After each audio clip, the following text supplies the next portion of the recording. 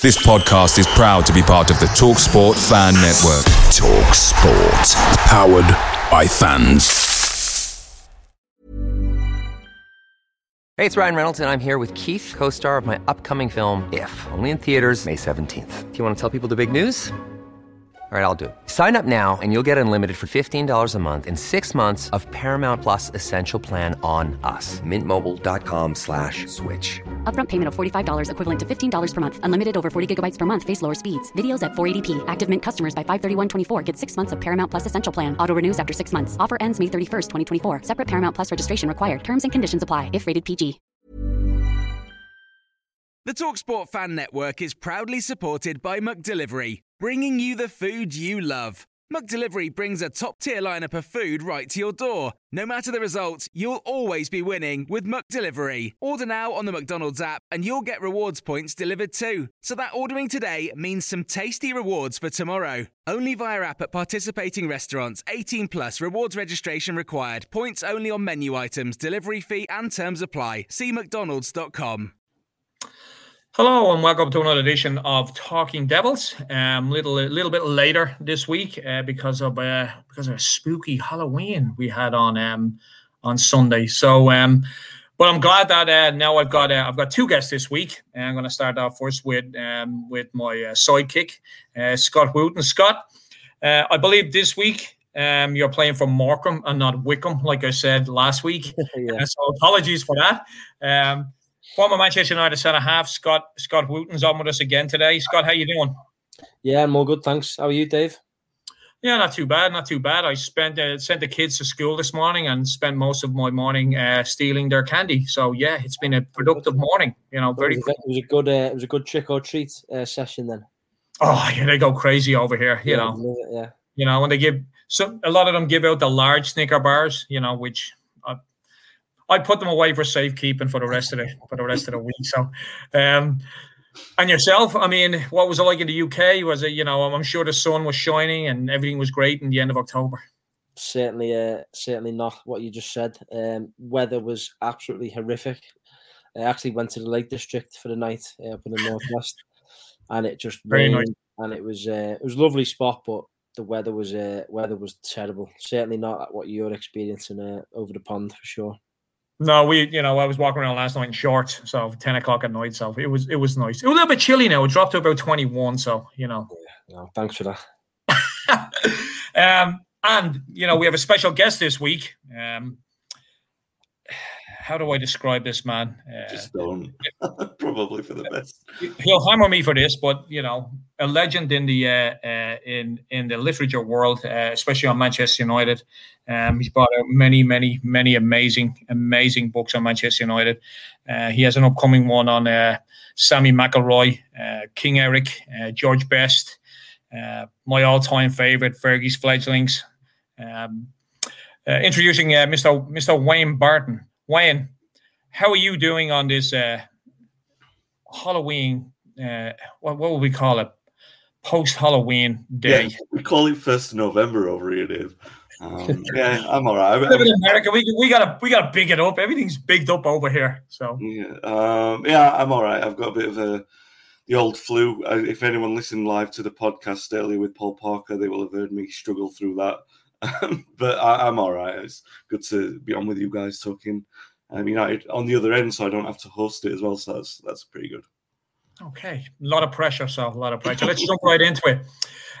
Manchester United 3, Tottenham Hotspur 0. I mean, where do we start with this one, Scott? You know, Ollie was under a lot of pressure. He was getting fired right after the Liverpool game. He was getting fired the next day, and as the week went on, we realised they weren't going to sack him. Obviously, we all had to get behind the club, regardless. I'll be honest with you, I was surprised with his formation. But then again, you know, talking to other United fans, you know, supporters, and with Wayne as well, you know, he had to do something. He couldn't send that same team out because then he might as well just have not come back from London. He went to 3 at the back. Scott, I want to start with you, as I said, as a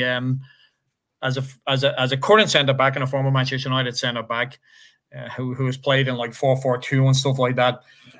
First of all, you know, was Ollie brave to make all those changes? And secondly, you know, how how difficult is it, or is it a lot easier to play in a 3 versus a 2 at the back? And, I'd just like to get some kind of insight from you on, we played 4-4-2 against Liverpool, then we went to 3 at the back, with 2 wing backs. First of all, how did you see the game of Manchester United against Tottenham? What were your thoughts on it? And then, do you think he's going to take that type of squad forward in the way that we are in that formation? Yeah, I think initial thoughts, obviously a huge win.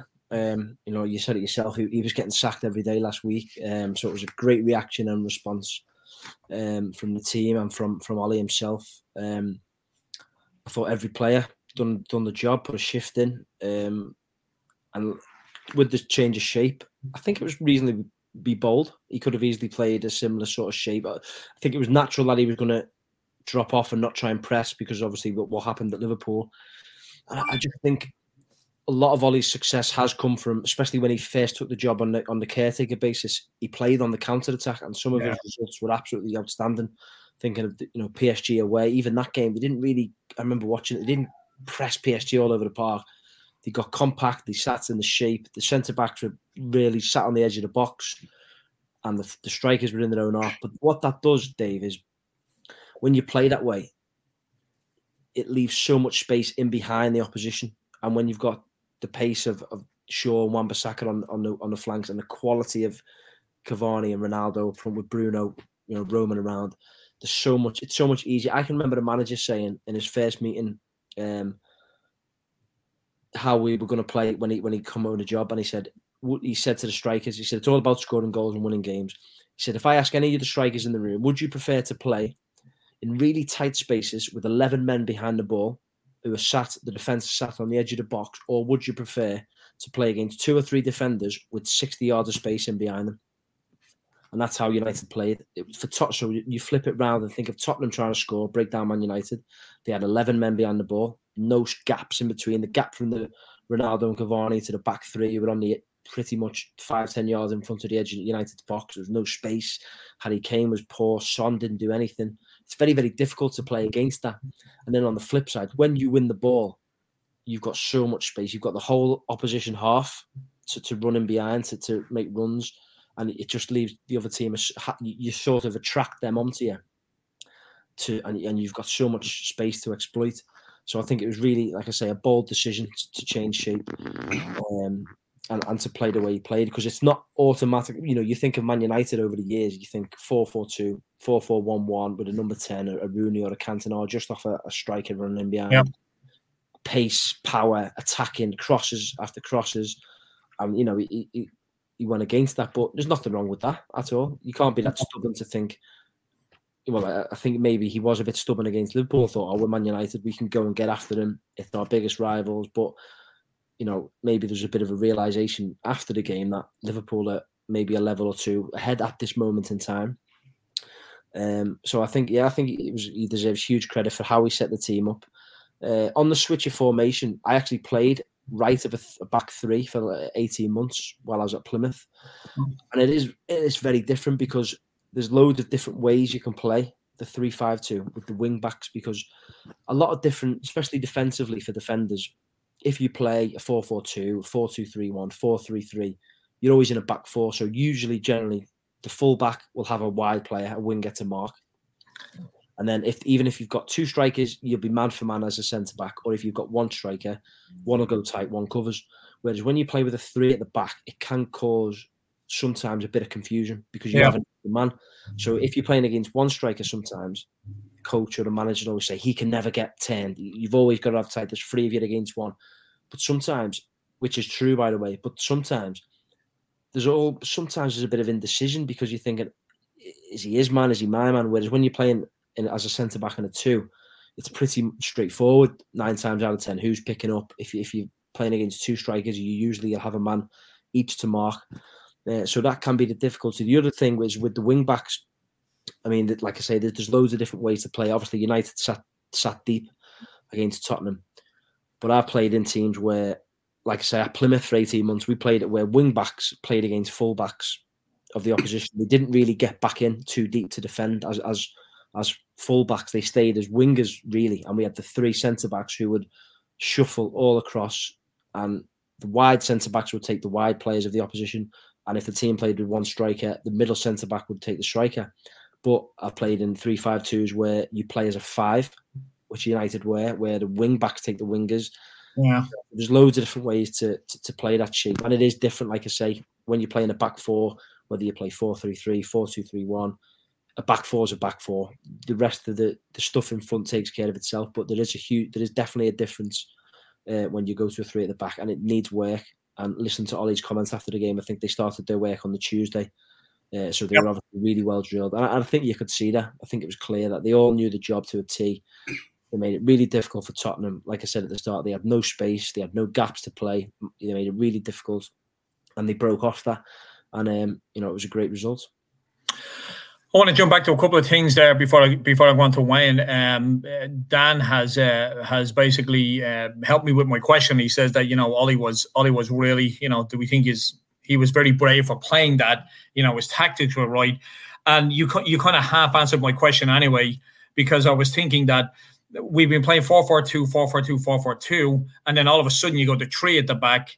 And like you just said earlier on, sometimes it can get confusing because, especially if you've got someone like, Harry Kane, where he's dropping off at times. And if you don't really have a man marker, if you're not really given a job to mark somebody, when I initially seen the 3 at the back, I thought it was a big gamble because I'm like, we haven't really worked on this. Varane's just back in the team.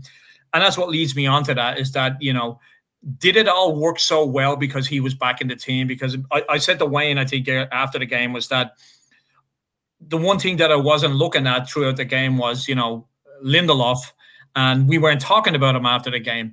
Is that because, Varane has such, the guy is such a calm and influence back there, and he's always, he's always there at the right moment. If we didn't have Varane fit, do you think that Ollie would have went with 3 at the back and brought in like Eric Boy? Do you think the fact that that Varane was fit is, I won't say forced his hand, but made his decision to actually go that way? I mean, only Ollie could really answer that. I'm going to say I think he was definitely going 3 at the back because of how bad Liverpool was.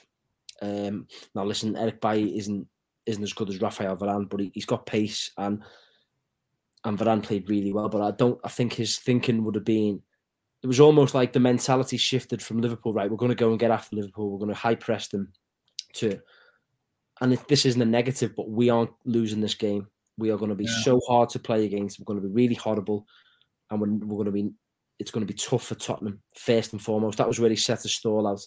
And then obviously off the back of that, you break, you create. Man United are always going to create chances. Yeah. You've got the players they've got, Shaw in it, how good attacking he is, Bruno, Cavani, Ronaldo. You're not going to play that. Them players are always going to create chances. They only need that, as we see in that one moment and that flash of quality. That was always going to happen. So it was as if obviously the whole world knew. Ollie knew he was under huge pressure to deliver a performance and a result.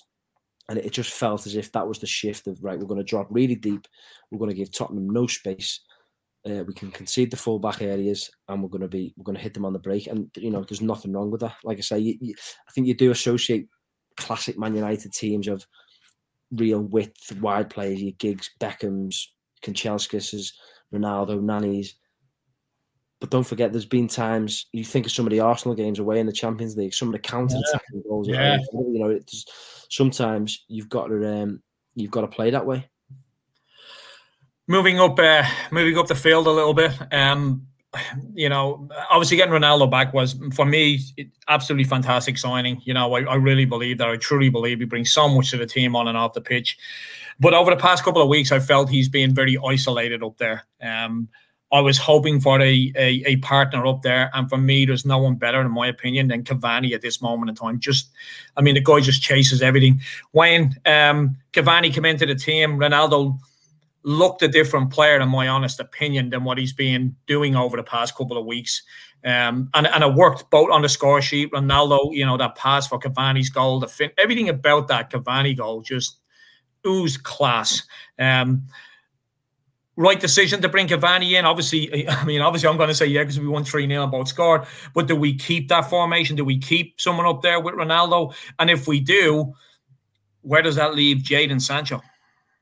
No, it's the $1 million question at the moment, isn't it? With the gamble that Ollie took was in dropping the three. Well, in not having the three wide players, Sancho, Greenwood, and Rashford, because that's not sustainable long term, right? We all know that those guys are going to come in, they've got to play football. That was the only issue that I've got with the formation change, because like Scott said earlier, at the very start of Ollie's reign, his tactical workings with that team that he inherited were brilliant. There were results and performances at Spurs, Arsenal, Chelsea. He was getting big wins in those games and good performances and really strong defensive performances as well. So for him to move back to that shape or to try a different shape, it didn't surprise me that he could do it, because I've seen him do it before. It surprised me that he did it with the pressure on, because I thought at that moment in time he'd just stick with the players that he's shown faith in, because he's tended to go that way. But you're talking about Cavani and Ronaldo, and it was clear what he did. He went for experience, didn't he? He looked around that squad. He said, "I'm going to pick my experienced players." And what you got from Cavani and Ronaldo in that game, yeah, they scored the goals, but it was the timing of what they did. Not so much the pace. No, you're not going to get the pace, but you saw the timing for both of the goals. I mentioned this on the podcast earlier with Paul. Cavani and Ronaldo are both in offside positions when that move starts, and they come back and then they drop. I'm not being horrible to Rashford, Greenwood, or Sancho. That's the experience coming in. That's their years of experience at the top flight. That's what they should be watching, saying, this is what we need to do. In the short term, he's kind of got to go with that, because he's put his eggs in that basket. He's kind of said, all right, well, this is the formation going forward. You've got to see something like that in Atalanta. You've got to see something like that against City, probably against Chelsea and Arsenal when we play them. But those other players have got to come into the side, like your Rashfords, like your Sancho. Paul said earlier that he was surprised that Sancho didn't come on when Rashford came on, because the game was comfortable at that point. So for me, I would say Cavani and Ronaldo have obviously earned their place as a partnership at the moment. However, it's I just don't think it's long-term sustainable. At the moment, it's the best option. And if you're going to say, what 11 do you want to play a game of football tomorrow, you choose those guys. I just don't know going forward, because of the riches that United have got. It's on Ollie to find a solution to play those players. Scott McTominay probably had his, one of his best games for Manchester United, I believe, in that formation. I thought he was everywhere. I thought he was, Ollie came out after the game and gave him his verdict as man of the match. Scott, we got a question from Bat Time with Vaughan. Can you ask what he thought of McTominay? I thought it was the best midfield performance I've seen from a United player in years. I thought it was a very good performance. I really did for McTominay. I even think Fred chipped in with a decent performance. Yeah. What was your views on McTominay and fitting into? He certainly fitted into that system better than ones from previous week. Yeah, I completely agree. I thought the pair of them played really, really well. And again, I just think it shows. So when them two were playing as a sitting two in central midfield, and because of the shape and the setup of the team, you're inviting Tottenham onto you, and you've got your teammates so close in and around you. When they're pressing and ratting and winning the ball back, they haven't got to, they're only going 5-10 yards, so they can go really quick, really sharp, make tackles, interceptions, and it looks great. And then the other thing on that is when they do win the ball back, the teammates are so close. So them two players, as we've spoken about before, they're better at doing the sort of dirty work and then passing it to Bruno, for example, or Ronaldo, Cavani, Shaw, and that's exactly what happened. Whereas you look at them against Liverpool, and the United are trying to high press with, Ronaldo. We all know Ronaldo. You can't really press with him up front. The gaps are bigger. Varane wasn't playing again, so you've got Maguire and Lindelof, who don't really want to be exposed, and rightly so, because of the pace of Liverpool's front three, especially Mane and Jota, Salah, whoever plays. So then Fred and McTominay are two in central midfield instead of, whereas on Saturday against Tottenham they had Shaw, Bruno, and the back three all within sort of 7-8 yards of each other. On against Liverpool they were 20, 25, 30 yards. So the gap, you just never get there. You look slower, you look leggy because you're never going to get there and affect the ball. Like I say, we went against Tottenham and the front of the team to the back of the team is so close, and they're in between that. The distances that they have to close down or press in are so much smaller. It means they can actually get there and affect it. And I believe that's why, the two of them played so well, especially with McTominay, because I thought he used the ball probably slightly better. And like again, the passes when they do win the ball, everyone's so close together. It's an easier pass to keep the ball. Dan had also asked earlier on about Harry Kane. Obviously his transfer was dragged out in the media all the way through the summer. He had a decent Euros, back on the score sheet. Don't think he scored in the Premier League this season. Looked a shadow of his former self the weekend. A lot of that's obviously down to the fact that, the way United played, but Harry Kane can still always come up with a goal, come up with something. It's been said that, the transfer to Manchester City that collapsed has completely affected Harry Kane. But wouldn't the manager see that in the training ground? I mean, from a professional standpoint, does it really affect you that bad when you consider how good Harry Kane is to now it's just like, the unthinkable could happen and that they drop him because he's really just not doing anything. I have some, lifelong Spurs fans who believe that that's what needs to be done. Harry Kane needs to be taken out of the team because the whole team has been affected by it. What's your thoughts on Harry Kane's form at the moment? And do you think the transfer is really the thing that's behind all this? Yeah, 100%. Because I think let's get one thing straight. Harry Kane is world class, not just for the year or 2 years. What is it? There must be 5 or 6 years now. Yep. He's constantly 20 plus goals. So he's a world class, probably even longer actually. He's a top drawer, world class striker. Now he's probably thinking, from when they didn't do anything with Pochettino, he's probably thinking, he's 29 now. Yeah. He needs to go to Man City. If he wants to win anything, he basically thinks he's not going to win anything with Tottenham, with that squad of players. You think of the good Tottenham team, you had Dele Alli, who was on fire. He's nowhere to be seen anymore. They had Alderweireld and Vertonghen, who were really good centre-back partnerships. They're not there anymore. Hugo Lloris was, 4 or 5 years younger. He's not getting any. He's getting older now. Danny Rose was in really good form. They had Kyle Walker, who's gone to City and won stuff. So he's probably thinking, I'm this world-class player. I'm England's main man, England captain. If I want to go and win stuff and challenge for the Premier League, challenge for Champions League, the big titles, he needs to go to Man City. And we're led to believe, again, through the media, that he had a gentleman's agreement or some kind of agreement with Daniel Levy that hasn't come to fruition.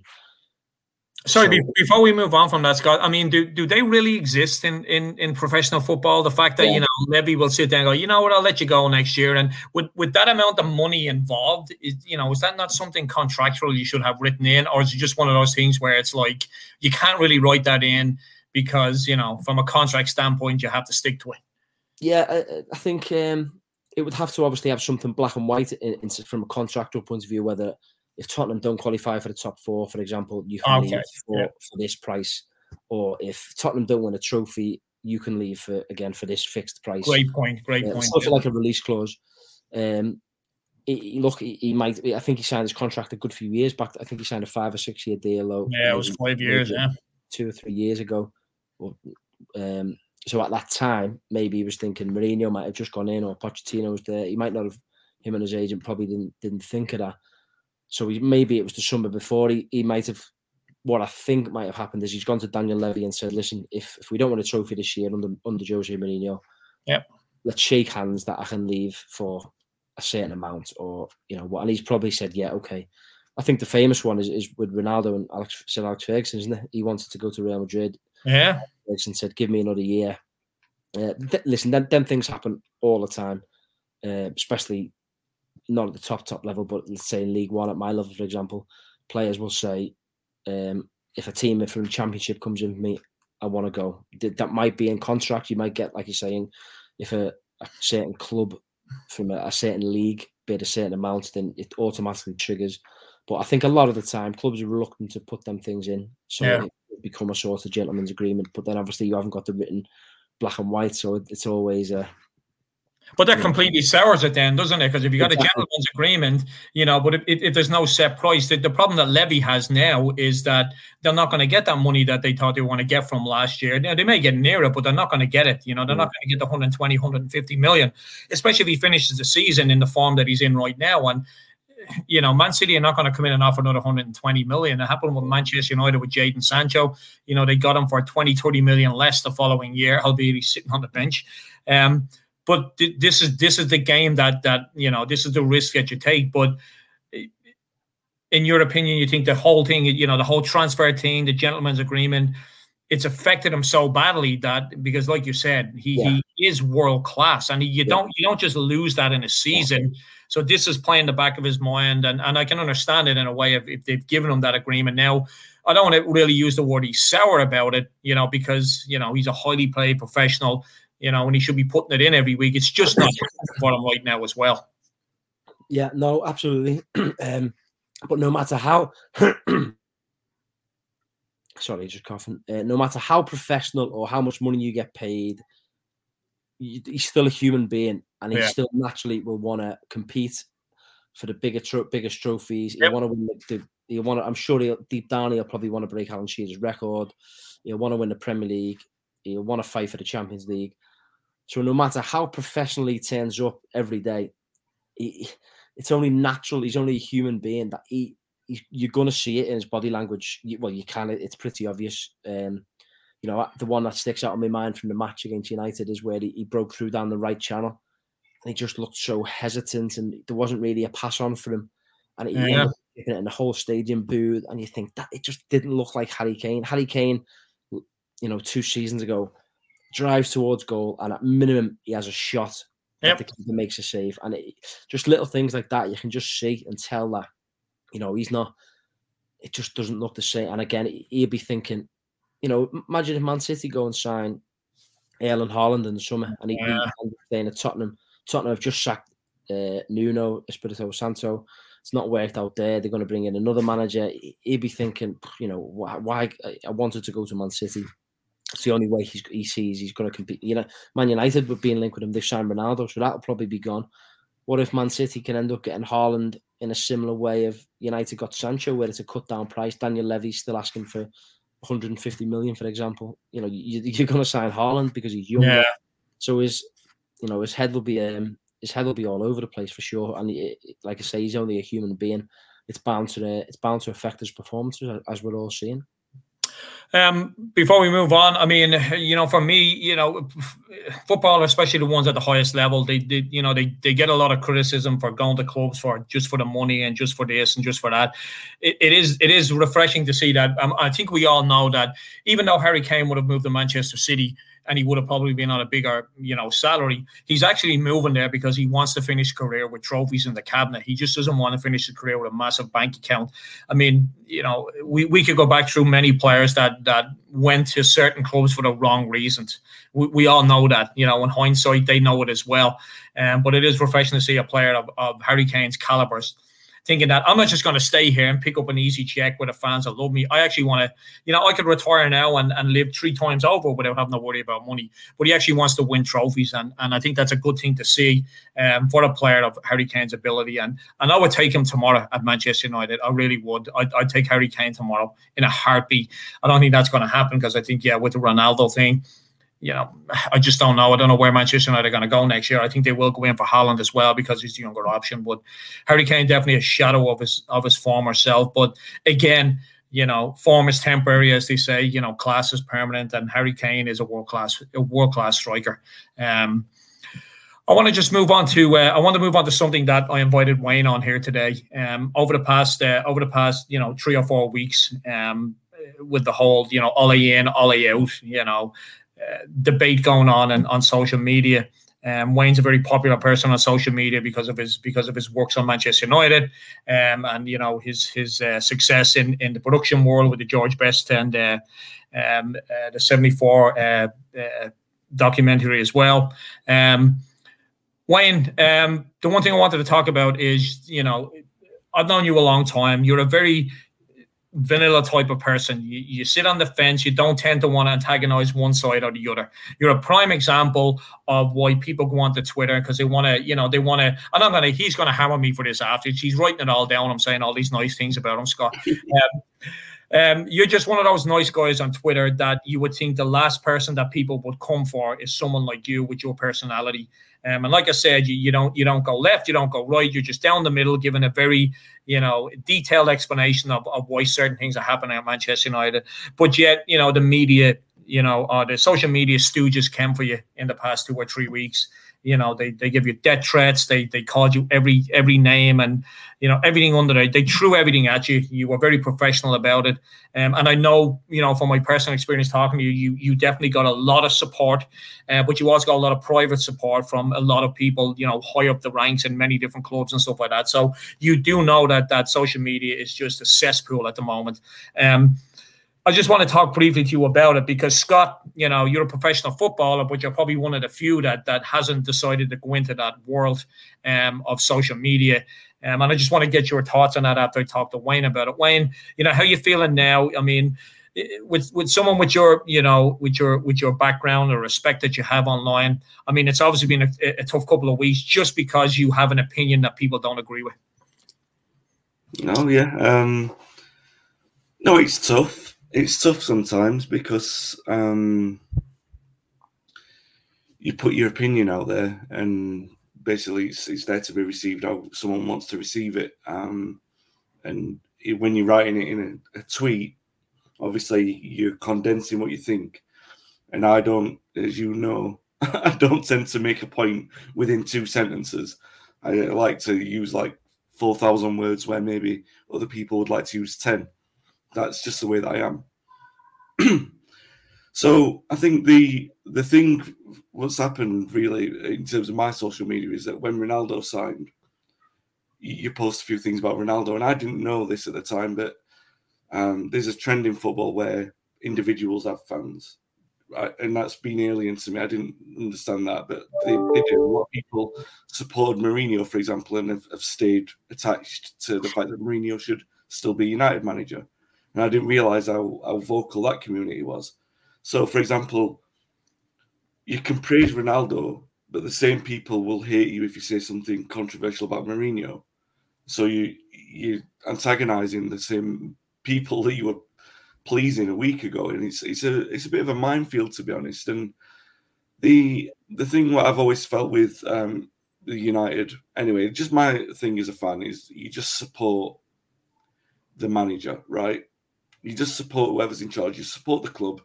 You pay the money. You buy the ticket. You go and watch the game. You get behind the lads.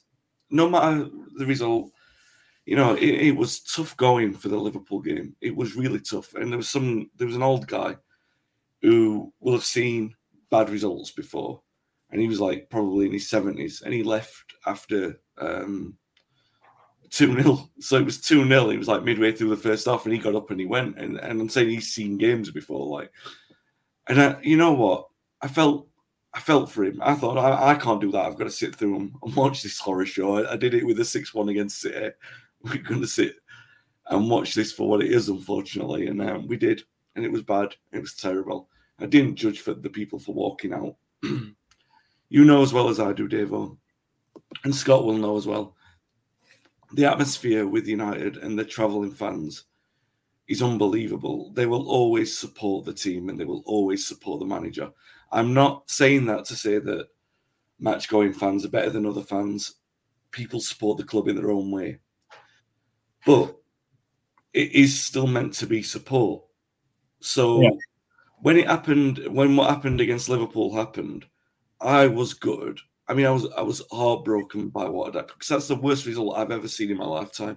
I was describing it as the worst result and performance in the history of the club. Like you guys were saying, you thought he was going to get sacked every day last week. I thought you can't lose 5-0 to Liverpool and you keep your position in that position. Fergie could have survived it, Busby could have survived it, but they had credit in the bank. Ollie doesn't have that. So I thought it was untenable. What really got me is I was gutted about that. And when I logged into social media, everyone was buzzing. They were buzzing that he was going to get sacked, and they were saying, and they were being personal about Ollie. Yeah. They were actually being quite critical of him, like personally, like that fraud, that weakling. He's not brave. Do they know Ole Gunnar Solskjaer as a player? And a lot of them did. I know that they did because they've been around. How can you call Ole Gunnar Solskjaer a weak person? What he went through in his career, it's unbelievable. How could you? So the thing what I was saying was, you can be critical and you can say that you want the manager to be sacked and everything like that, but it's beyond the pale to be excited about it. And the other thing, what you would have seen as well, Davo, in that moment, all the people who said that they hate Ole and were personal about him, were coming up with the lies and the rumours saying that they'd heard he was going to get sacked. And it created this massive ball of negativity. And obviously the club and the players see that. Obviously they do. Not sure how much of it they see, but they see enough. So everyone will have been seeing that kind of vitriol. And I didn't think that was representative of us as a fan base. And that it broke my heart a little bit to see that, because I'm a United fan, and that's not what it's alien to me. I know it's a new part of the support, or the people who are going to be supported. Unfortunately, yeah. But I don't see it as part of what I associate with being a United fan. And that's what I was saying I was disgusted about. It's nothing to do with being Ole in or Ole out. And by the way, if people with long enough memories or long enough attention spans want to go back and check, I've written a book where I've talked about this in detail, about not being certain that Ole Gunnar Solskjaer was the right man for the job, about being worried that the Glazers had hired a convenient person that would deflect the criticism from what they were doing. And I was worried about that experience and everything, the lack of experience. So when that happened against Liverpool, like everyone, I was thinking, no, I think the job might be too big for him. It doesn't matter how supportive I am of him, of the manager, of the team. I thought, oh, that looks like it's too big for him. But there are ways and means. There are ways and means of going about that. You don't sort of start personally abusing. If Scott had a bad game, I'm not going to call it like Scott, we've talked before about on this podcast. No, you guys have, against the game against Chelsea, where you felt like, you had a poor game. I certainly wasn't calling you out for that. I was still supporting you, wanting you to come back in and play well and have a stormer the next time around. And people say, oh, you're back him because he's a legend. I don't give him more time because he's a legend. I give him probably less time because he has less experience. But will it mean more if we win something with him in charge? Obviously it will. How can it not? That's not to say that I'm going to give him the benefit of the doubt when things aren't going right. It just means that in a moment where there's not a massive obvious successor, and I still don't think Conte was a massive obvious one, where it's obvious that the club don't have a massive succession plan in place. They're not planning for it. Don't just sack him for the sake of sacking him. That's putting us right back to square one.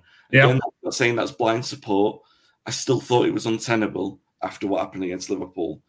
But don't get abusive about it. And all I was saying in that moment was, and it's so bleeding ironic, Dave, I was saying, you might have a right to criticise and support the way that you want, and that might be your version of supporting, but don't be personally abusive about it. You don't need to do that. That's beyond the line. You don't need to do that. And yet, everyone thought it was the other thing. So they were all personally abusing me, thinking that I was criticising. Oh, some of the things people were saying, you were on United's payroll. One person actually thought you managed and played for the team. This is how much attention they pay to the actual tweet, because we all know when you put something in text format, there's no emotion to it, and people can completely misread it. But to get so personal and to be happy that we got beaten 5-0 by Liverpool, it blows my absolute mind. It does that, regardless of who we were playing, but Liverpool in particular, to think that, okay, we got hammered by Liverpool, this is a great day for us now, the manager's going to get sacked. The social media world is, Scott, when you went in the team of Manchester United, which was, was it 2011, 2012, 2013? I mean, social media really, it was there, but it wasn't there. You've obviously decided not to go on social media. Has anything that Wayne has said now convinced you to go on to social media? Can I just jump in before Scott answers that? Before those tweets were aimed at me, I was messaging Scott and I was saying, can you remember a couple of weeks ago, I sent you a WhatsApp, I said, yeah, you actually said you should think about getting back on Twitter. Yeah, no, so so obviously I actually had Twitter at the time because it was just new. It's quite an interesting story actually, and I made my debut against Newcastle, and I was the best thing since sliced bread.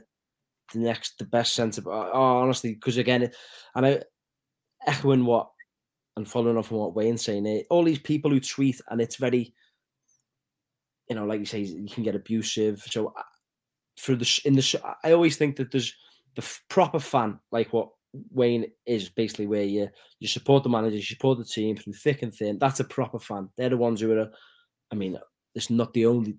They can have other fans, proper fans who don't go to Old Trafford, but they're the ones who are there in the rain, no matter, every game at Old Trafford, singing, supporting the team. They were getting clapped off. Ole Gunnar Solskjaer at 5-0 against Liverpool on the telly. They're the proper fans, and then I almost separate that there's the social media. I wouldn't even call them fans, brigade, whatever you want to call them. So my personal experience was you're amazing, blah blah blah, and I was a young lad. And then after the Chelsea game, just abuse. You should never play. But the same people, they're probably the same brigade. Yeah. You know what I mean? And but the reason I actually came off it was nothing to do with that really, because again, it was just sort of getting going, and it was quite, I wouldn't say difficult to deal with because it was just new. It was all Twitter and Facebook had been going a while, but Twitter was the new thing, and anyone can say anything. Yeah. That's the big thing.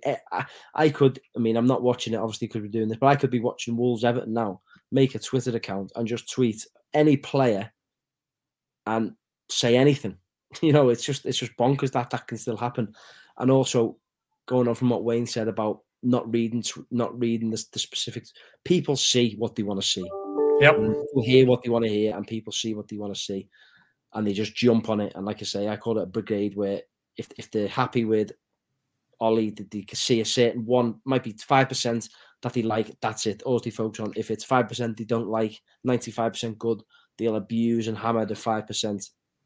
But anyway, going back to the reason I left Twitter was it actually came from Sir Alex Ferguson actually made, I think it was any player under 23, delete the social media accounts. Facebook and Twitter were like the main two.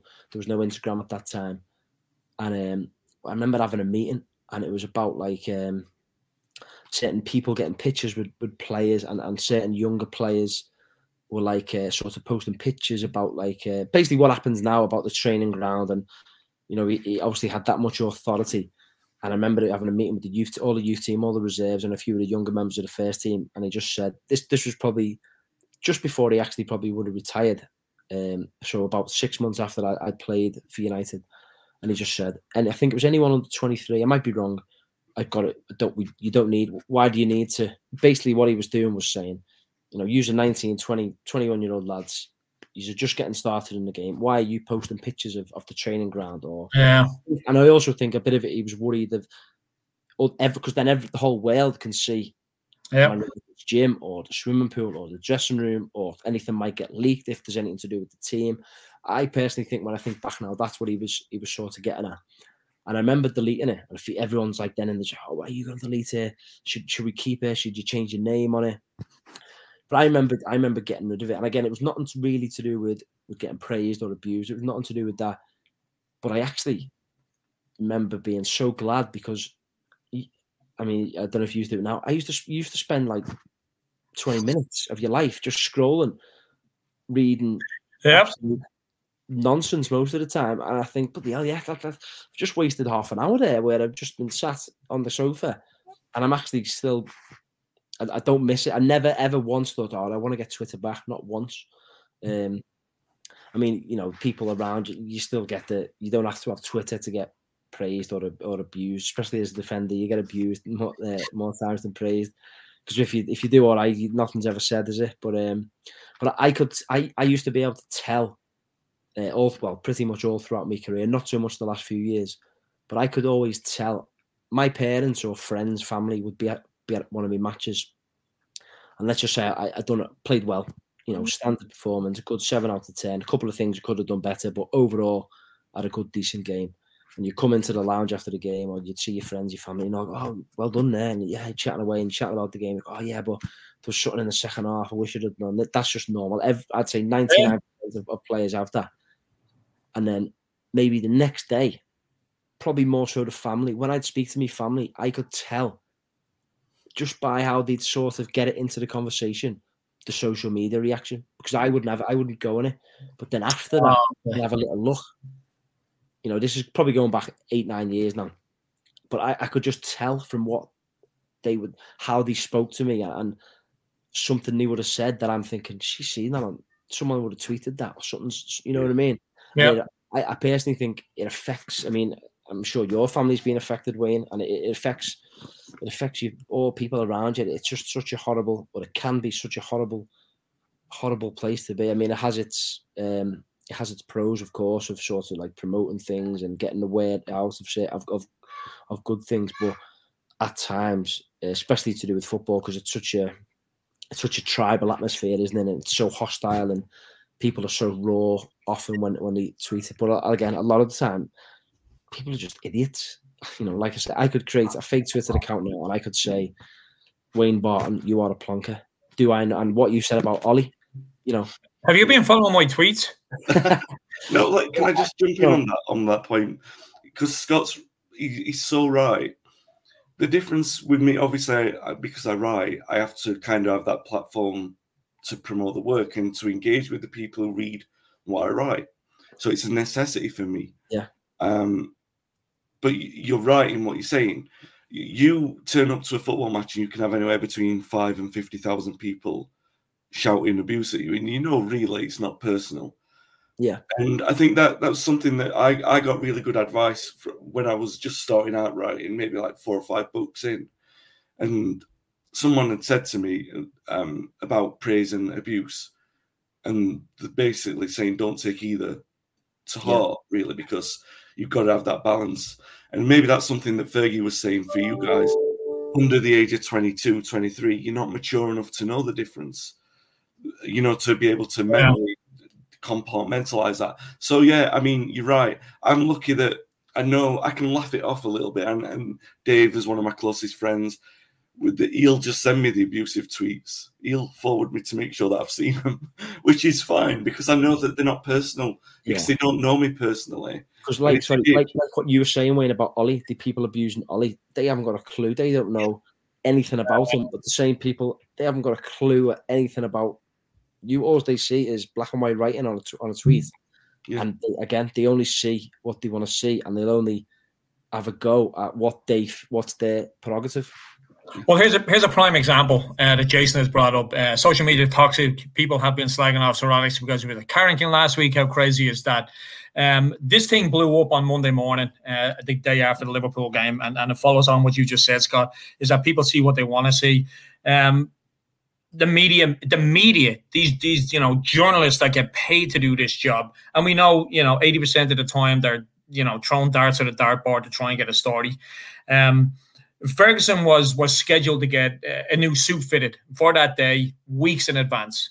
Coincidentally, it was the day after Liverpool, and all of a sudden, Alex Ferguson was in Carrington to save Ole's job.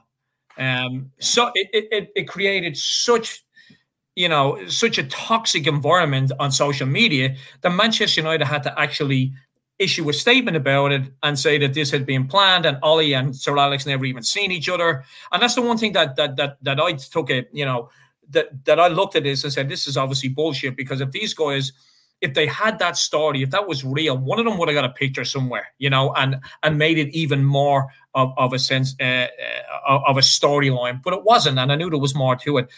But it got so bad that the club had to make a statement about it. It's absolutely ridiculous. And you are right.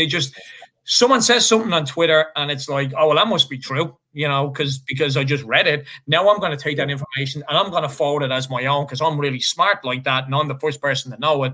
And it fits perfectly in with what you just said. They read things and they believe it. But I want to jump back to the other thing as well, is that what you just said as well, is that, and what these, morons don't get is that, you've been a professional footballer all your life. And I don't want you to take this too lightly to what I'm going to say next, is that it's not that you're kind of, I would say at this point in your career, you're kind of used to the abuse of away ground you go, but people are going to say shit. 80-90% of the time, you're probably going to just brush it off and go, whatever. This is what being a professional footballer is all about. But your parents didn't buy into this. Your family members didn't buy into this. Your friends didn't. They didn't ask for any of this. And you make a great point of saying, because you're not on social media, doesn't mean you don't know about it. Because you go to dinner at your parents' house the next day and all of a sudden there's a somber mood and then someone brings up something and that's what these morons aren't thinking about. It's not the effect that it has on you. It's the effect it has on everyone else around you. I mean, as a parent myself, if I was on social media and seen all this, I'd spend my life hunting these people down. That's the problem, because a parent sees things completely different. I mean, you're a parent now, Scott. Yeah. I'm sure you see things completely different. You're tripping kids up in the playground because they looked at your daughter, stuff like that, pushing them over. Yeah. I get it. Yeah. I do the same thing. So, and for that, Wayne and for Scott, as a supporter of football, as a person on Twitter, we can only apologize that you got to put up with this bullshit. You got to put up with this crap. Sending someone death threats over the fact that you made a very valid point. What goes on in their head that makes that? And Scott, my advice to you. Do you know the funny thing is, if you bumped into that person in the street, they wouldn't say a thing to you. Yeah, not a thing. They put their head down and walk, boy. Absolutely. That's what's crazy. Unfortunately, that's the world we live in now, is that social media has turned social skills into a cesspool of crap. And people think that they can talk to people like that, but you are right. I mean, we've seen situations over the past couple of years where we've seen, I think there was a former boxer in the UK that hunted a guy down and knocked on his door, and he was like, I'm seeing that, hey, tough guy, and your man nearly, dropped 3 stone out of his pants in an instant. He's like, oh my God, this guy's going to murder me now. So Scott, my advice, stay the hell off it. It's not worth it. Some people, I mean, Wayne used it, he'll admit, it is a good tool to use, especially if you're in that world that Wayne's in, that he wants to promote his book and he wants to get out there and he wants to get opinions from people. Because a lot of the times when Wayne's writing a book, he turns to social media, he asks people, and he gets some great feedback. This is just ridiculous that 3 years after Jose Mourinho was sacked, we have people out there that are issuing death threats because they never kept Mourinho. These are people, like you said, Scott, that and I know you're trying to stay away from this type of, topic on that, is that, let's be honest, these are people that have probably never stepped foot in England, let alone Old Trafford. These are people from all over the world, and I'm not having a go with them. They support Manchester United, are fans of Manchester United, I get that. But it's very, very different. They don't understand how much of a club Manchester United was, how much of a mess it was under Mourinho. Ole has come in and turned it around. But to abuse somebody and give death threats just because, and I'll be honest with you, Wayne's tweet wasn't, it was kind of like a down the middle tweet. And people just read it the way they want to read it. So Scott, my 2 cents is stay the hell off it, and it has so much of a negative effect. I don't understand personally myself why footballers go on there to get the abuse. And I know a lot of them have interns and stuff like that do it. But at the end of the day, they kind of get to see it. You said earlier on, they're all human beings. They are, like Harry Kane, he's human. It's going to have an effect on him with what he was told. Same as social media. Why would you want to go on there and get abused all day long? Because one week you're a hero and the next week you're a zero. That's just the way it is. Football fans are the worst in the world when it comes to being fickle. We know that.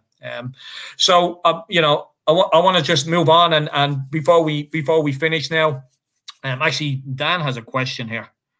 I'll put it up on screen here. Scott, do agents not push their players to be on social media to help build their brand profile, no matter their age? I know it's not easy, though. I feel for these young men coming into the game. That's a very, very good question. Now, I know you spoke earlier on about Fergie. When Fergie tells you you're not going to be on social media, you don't. I mean, I equate that to my own kids. I tell them not to do something, but I know they go into the room and go, well, he's not around now, I'll do it now. Yeah. That's a very good question. Do agents, do they advise people that, hey, you want to get your profile out there? And this is what I mean earlier on about, I know some people use it because of certain situations within either their career or whatever. Let me just pop that back up again so we can see the question again. Do they put players on social media to build their brand profile, no matter their age? Absolutely. Yeah, I think that's certainly in the last, I would say 5-6 years has been a huge thing I personally have seen, because again, when I was 17, 18, I think Twitter probably came in when I was 20, 21 possibly. God, I feel old. Yeah. So, but that's a huge surge in sort of, Instagram is big now, isn't it? And Twitter's obviously growing as well, and it's definitely, I think, a huge surge. And players, all they want to do is, some players lose a game at all levels, and they're putting up their clips on like the Twitter and the Instagram, and I'm thinking, you've just lost. Like, what are you doing? But it's all about perceptions. Is such a huge thing nowadays, isn't it? Yeah.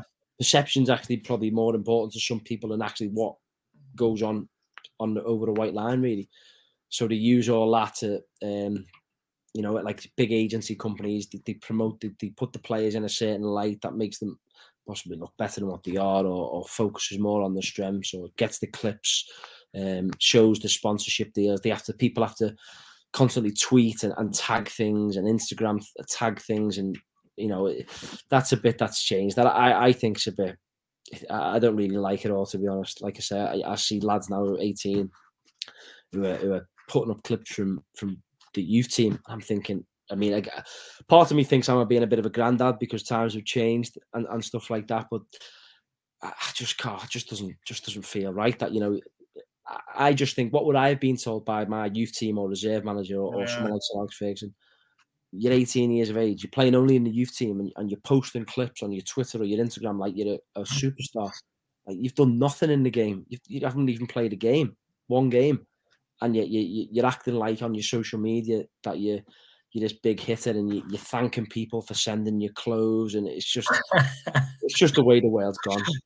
Like I say, maybe I have to adapt slightly and sort of accept it, but it just doesn't feel right with me. But to answer the question, I think that's a huge part. I've seen a huge surge in that in recent years with young players, like I say, tagging thanks for the boots off Adidas. And lads have always had boots and got free stuff, but you just say thanks very much. You don't have to put it out there, but it's all to do with, like I say, getting following and raising profiles of different stuff. But yeah, that's definitely a huge thing I've witnessed in the last few years, especially. I want to finish up by having, getting some updates from you. You guys and Markham, you've had a tough time of late. Really tough. A defeat at the weekend. How's things going? You guys you guys obviously have the team to turn around. You got one of the best strikers, I think, outside the Premier League at the moment. So if anyone can, help turn it around, it's, you have everything going. You have everything going in your favour in that regard. What's gone? You had a very good start to the season. You were banging in the goals yourself. Wayne was getting concerned that he'd have to buy a cookbook. I still think he does. Quick update. We're going through a really tough spell. I think, don't forget, this is Morecambe's first time in this division. So it's probably one of the three smallest clubs in the league, really. So this was always going to come at some point. I think one thing is we haven't been able to put a consistent team out. We've had, and listen, I'm not making excuses here. Listen, results haven't been good enough. Performances haven't been good enough. So this isn't an excuse. I'm just trying to give some reasons. No, but it knocks your rhythm as well. Yeah, this happens at all levels. Just trying to think of reasons, why. I always think whenever I've been successful as a team, we've had a pretty settled team. We haven't really had to change the shape. And probably down to injuries has been a big part for us. So far this season, we very rarely have been able to field the same 11. For example, I got really ill. I had to miss a couple of games last week. We've had people keep getting little niggly injuries. People have been suspended. A couple of people have one of the persons had COVID, and it's just been, it's been tough, really. But like you say, we're not all, of course, results have been bad, but it's important for us that we don't think all of a sudden we're a bad team, because 3 weeks ago I think we'd lost 1 in 6. So we were an amazing team then, and we're not an awful team now. Like I say, to put a perspective on it, this is the first time the club's been at this level. So we've got a really big game tomorrow night against Cambridge, who I think it's, they'll be dead in around us as well. So hopefully we can win that game and start looking up the table again. Well, I mean, the best of luck to you. We definitely keep an eye on your team now. We certainly do. We look out for your results. You're 20% on the road to getting Wayne to bake you a cake. While he's on today, is there any particular flavors you want him to avoid? Because I'm convinced you're going to get 5 by the end of the season. No, I'm not a fan of chocolate cake, Wayne. So stay away from the chocolate. Yeah, maybe a sponge cake. I'm not a fan of baking cake, so. So here's the thing: when it gets delivered and it's black, that's actually not the flavor, and that's just Wayne's cooking skills. Yeah, burnt to nothing. When you put the knife in, it's going to just completely deflate. But Scott, happy birthday to your daughter. I wish you every success this week as well, and for the season. I appreciate you coming on. Wayne, as always, thank you for being there in the background. I know there's, when myself and Scott are on, you're the guy on Twitter trying to make sense of what we're talking about. Well, from my side anyway, trying to make sense of what I'm talking about. But hope you guys are feeling a lot better over the next couple of days. And Scott, look forward to a win tomorrow night for both Manchester United and for Morecambe, and get another goal, because I really need to see him bake a cake. I really do, It'd have to be videoed from start to finish, wouldn't it? 100%, yeah. Camera up in the kitchen. Yeah, and the fire brigade on standby. Last thing before we leave, Wayne, you and I have discussed this in the past, and me and Scott have touched on it. And when you wrote Fergie's Fledglings, you want to tell him the story about contacting him on social media? Oh, yeah, this would have been right after he abandoned his social media, because the idea was that Scott would be the last player in the book. He would be, because it started from day one with Tony Gill, and we had players from every single day of Fergie's reign. Not like 1,200 players, but we had 30 players, 20 players covering every day. And Scott was going to be he was the first choice to be the last player. And I know I've told you this already, Scott. So the idea was to contact you, but it turned out to be the fake Scott Wootton on. Obviously, once you've been on and left your account, someone decided to set up an account. Thankfully, they never engaged and never sort of fraudulently sort of said, yeah, I'll take part in it. But Ben Amos stepped in your place. But if I ever do a second edition, then I'm going to chain you down and make sure I get that interview. No problem. Yeah, it was great. But don't they say you've made it as a celebrity when you've got two things, a stalker and a parody account on Twitter? You just need the stalker now, mate. So you got the parody account. So good stuff. And just before we end, Jason said, good luck in the FA Cup first round, Scott. Hopefully you can reach the third round and draw against Manchester United. How fantastic would that be? To mark. Are you going to bring 2 pockets, one for Cavani, one for Ronaldo? Not too sure about that, Dave, but that would be you'll need 4 that would be incredible. 4 pockets, one for 2 for those guys, and then for the shirts that you'll be trying to blag off him, Davo, and then the shirt off Scott's back. Exactly. Well, it has to come with some benefits here. So, that would be fantastic. Obviously, if you got through, and I mean, I think all former players or former clubs like to go back, and play against a club. But that would be absolutely fantastic. That would. But yeah, best of luck in the FA Cup. I know it's it's a very, very. It's my favorite competition. Always has been since the 80s. It really has. My first Manchester United game that I saw was Manchester United against Brighton, the FA Cup final. That just lit up my world. Absolutely lit up my world. And every year when we play in the FA Cup, and we go out of it, you know, a little piece of me dies, because I love that trophy. I just think everything it stands for, and I think it's starting to come back again, you know, over previous years. I think it has. I think it's starting to come back. Nothing better than a joint killing, as long as it's not your club, though, you know. So if you do make it to the third round, you know, we're going to have a conversation. So, and if you get Manchester United in that third round, we're going to have a conversation. So, again, thanks everyone for joining us. Thanks for everyone for the questions. If you haven't subscribed, please hit the subscribe button. If you're not following Wayne on Twitter, please follow him, but don't abuse him. You can't follow Scott because Fergie told him he wasn't allowed to have his own Twitter account. So he's one of the lucky ones, trust me. So yeah, if you haven't subscribed, as I said, subscribe there. talkingtodevils.co.uk is our website. There's a lot of great articles on there. There's, you know, after every game, Wayne puts up a report there on his opinion on how the game went. It's always really very good and very sometimes it takes you to read that to really understand what just happened in that game, especially, you know, when you're at the real lows of Liverpool and the real highs against Tottenham, you know. But as Fergie said, it's only Spurs. So anyway, thanks everyone for joining in. I appreciate it. Away days are great, but there's nothing quite like playing at home. The same goes for McDonald's. Maximise your home ground advantage with McDelivery. Order now on the McDonald's app. At participating restaurants, 18 plus serving times, delivery fee and terms apply. See mcdonalds.com. This podcast is proud to be part of the TalkSport Fan Network. TalkSport. Powered by fans.